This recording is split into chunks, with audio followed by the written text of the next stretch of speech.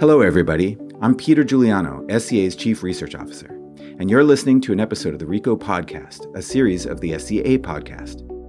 The RICO Podcast is dedicated to new thinking, discussion, and leadership in specialty coffee, featuring talks, discussions, and interviews from RICO Symposium, the SCA's premier event dedicated to amplifying the voices of those who are driving specialty coffee forward. Check out the show notes for links to our YouTube channel, where you can find videos of these talks. This episode of the RICO Podcast is supported by Toddy. For over 50 years, Toddy brand cold brew systems have delighted baristas, food critics, and regular folks alike. By extracting all the natural and delicious flavors of coffee and tea, Toddy cold brew systems turn your favorite coffee beans and tea leaves into fresh cold brewed concentrates that are ready to serve and enjoy. Learn more about Toddy at toddycafe.com. Toddy, cold brewed, simply better. RICO Symposium and the Specialty Coffee Expo are coming to Portland in April 2020. Don't miss the forthcoming early bird ticket release. Find us on social media or sign up for our monthly newsletter to keep up to date with all of our announcements.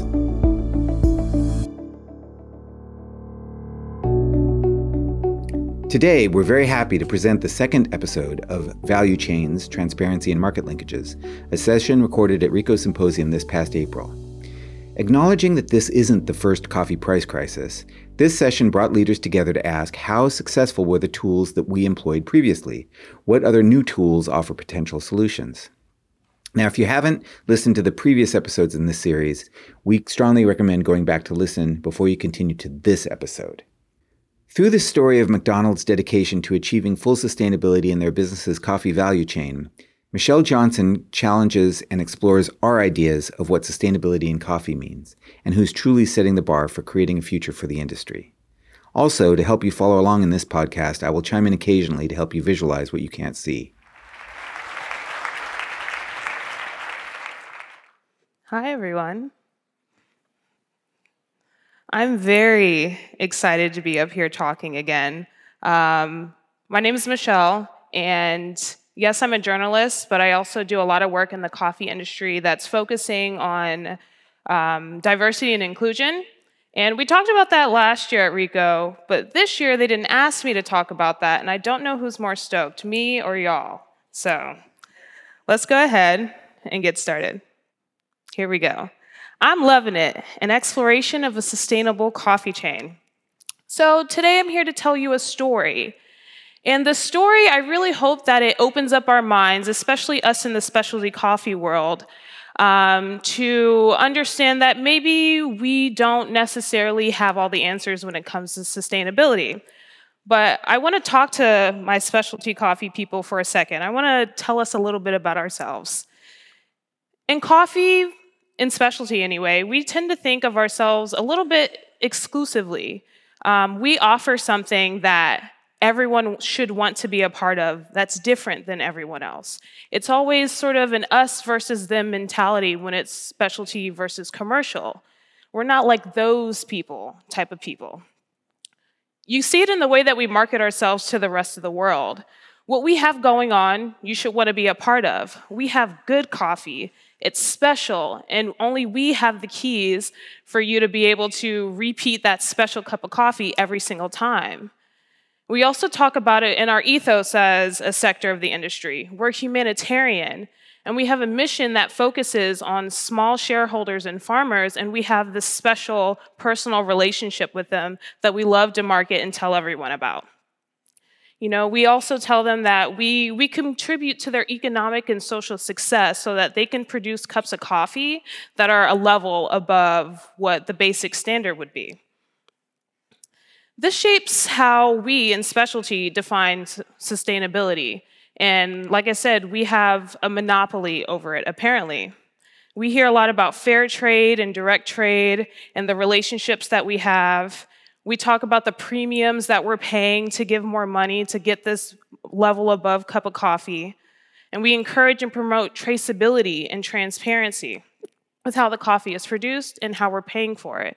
And although improvements can still be made, we still market this to the general public. We hold all of this near and dear, and it's supposed to separate us from what everyone else is doing. But what if I told y'all that there's someone who's not in specialty, who's not just doing what we consider makes us special, but is doing more? What if I told you that this story, my pants might give it away, is actually about McDonald's?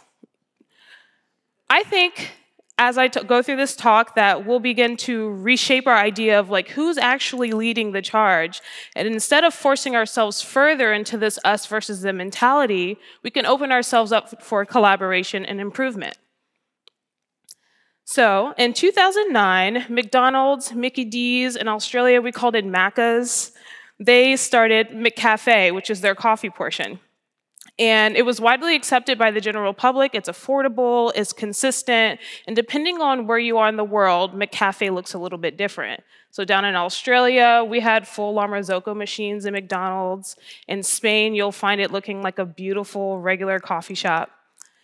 And in a wider push for McDonald's to create a better McDonald's, they made a commitment with McCafe to address the growing coffee crisis with climate change. So in 2014, McDonald's fully committed to sourcing 100% of their coffee sustainably by 2020, next year. And so far, they're completely on track. 84% of all McCafes in the US, their coffee is sourced sustainably, and 54% of McCafe coffee worldwide is. But what does sourcing sustainably mean for McDonald's? They're a massive company, they have a ton of money, a lot of resources, and we might think it's all just for marketing, but it's actually not. Maybe you might think they're probably just doing the bare minimum. The bare minimum to us might look like sourcing just certified coffees that are certified through Fairtrade USA, Fairtrade International, and Rainforest Alliance. But Mr. Ronald McDonald said, that's not going to be enough. Certifications are an excellent starting point, and they're a great place to go to, but they can be limited in their scope. They check off a box for standards of auditing, but they don't always make a deep enough impact at origin. So in parallel with certifications, McDonald's decided they wanted to do and have more direct impact with farmers. So they created their own program that was complementary. They still wanted to support certifications, but they wanted to do a little bit more than that. So in partnership with Conservation International, they created McCafe SIP, or the Sustainability Improvement Platform. This is not a certification, and it's not meant to replace certifications. It's a means to verify positive impact at the farm through continuous improvement tracking. Through this program, McDonald's has a better way of validating farmer information through independent third parties, many of which are in specialty, to know them better and to ensure that their training, their resources, and the support that they receive are customized to the regions that they're in. This also ensures long-term investment in not just sourcing their coffee, but the coffee farmers themselves and the communities that they're in. Additionally, the roasters that supply McCafe coffee are also a part of this program. And it looks like this with 4 different parts. Michelle's slide shows the 4 pillars of the SIP initiative. It's transparency, producer collaboration, measured performance, and assurance. With transparency, McDonald's chooses clusters of farms and gather information about the farmers. They ask the roaster to trace all of the coffee to the co-op or the trader that supplies it and identify all participating farms in the program. In producer collaboration, they provide farmers and roasters with the skills and tools necessary to meet all of their quality and sustainability standards. Through measured performance, they establish regular check-ins with the farms, and they track their progress.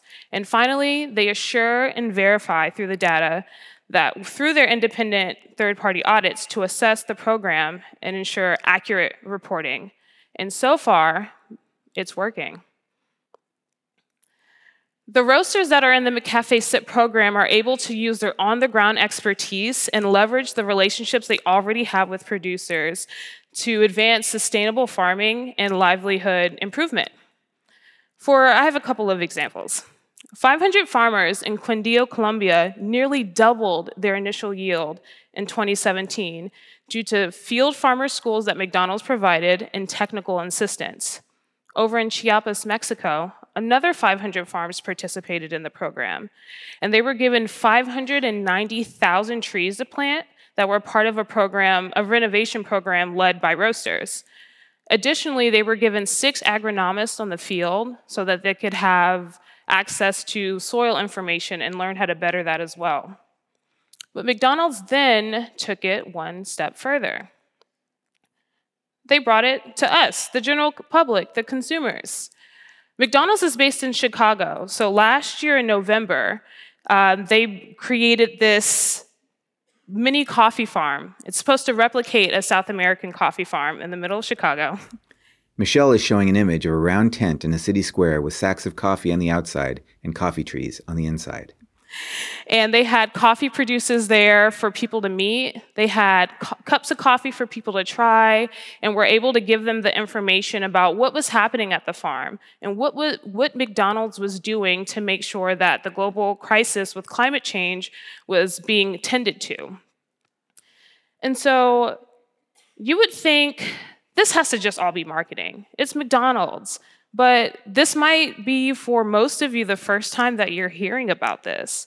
So it's not just marketing. McDonald's actually feels like that they have a responsibility with their scale and their size and their resources to do something. And it's something to admire. So for me as a specialty coffee professional, I think to myself, this is exactly what we want, right? We want someone like McDonald's, and we want someone like, Starbucks is already doing this, and Dunkin' to come in and to put their money where their mouth is to help.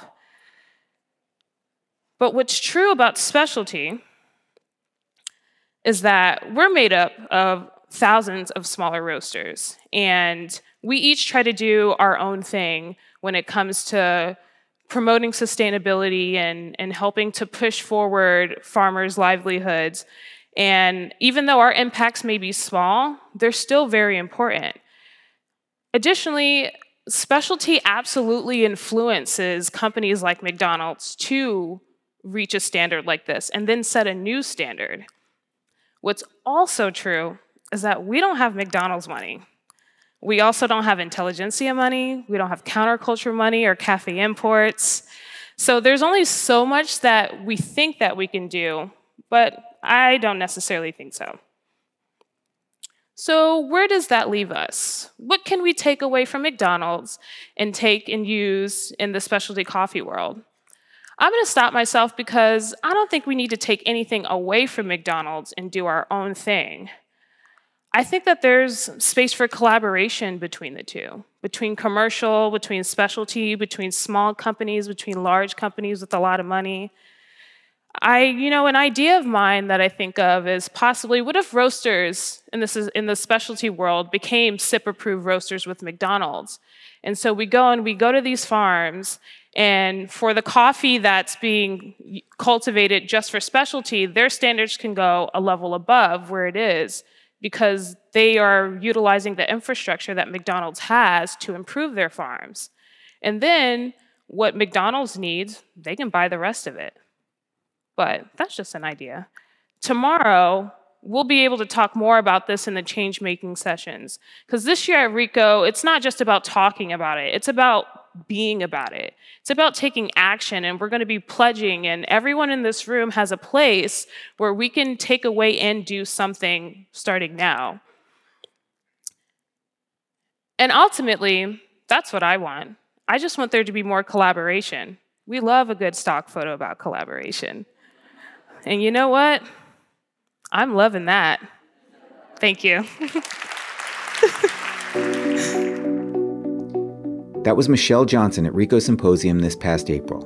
Remember to check out our show notes to find a link to the YouTube video of this talk, a full episode transcript, and a link to speaker bios on the RICO website. RICO Symposium and the Specialty Coffee Expo are coming to Portland in April 2020. Don't miss the forthcoming early bird ticket release. Find us on social media or sign up for our monthly newsletter to keep up to date with all of our announcements. This has been an episode of the RICO Podcast brought to you by the members of the Specialty Coffee Association and supported by Toddy.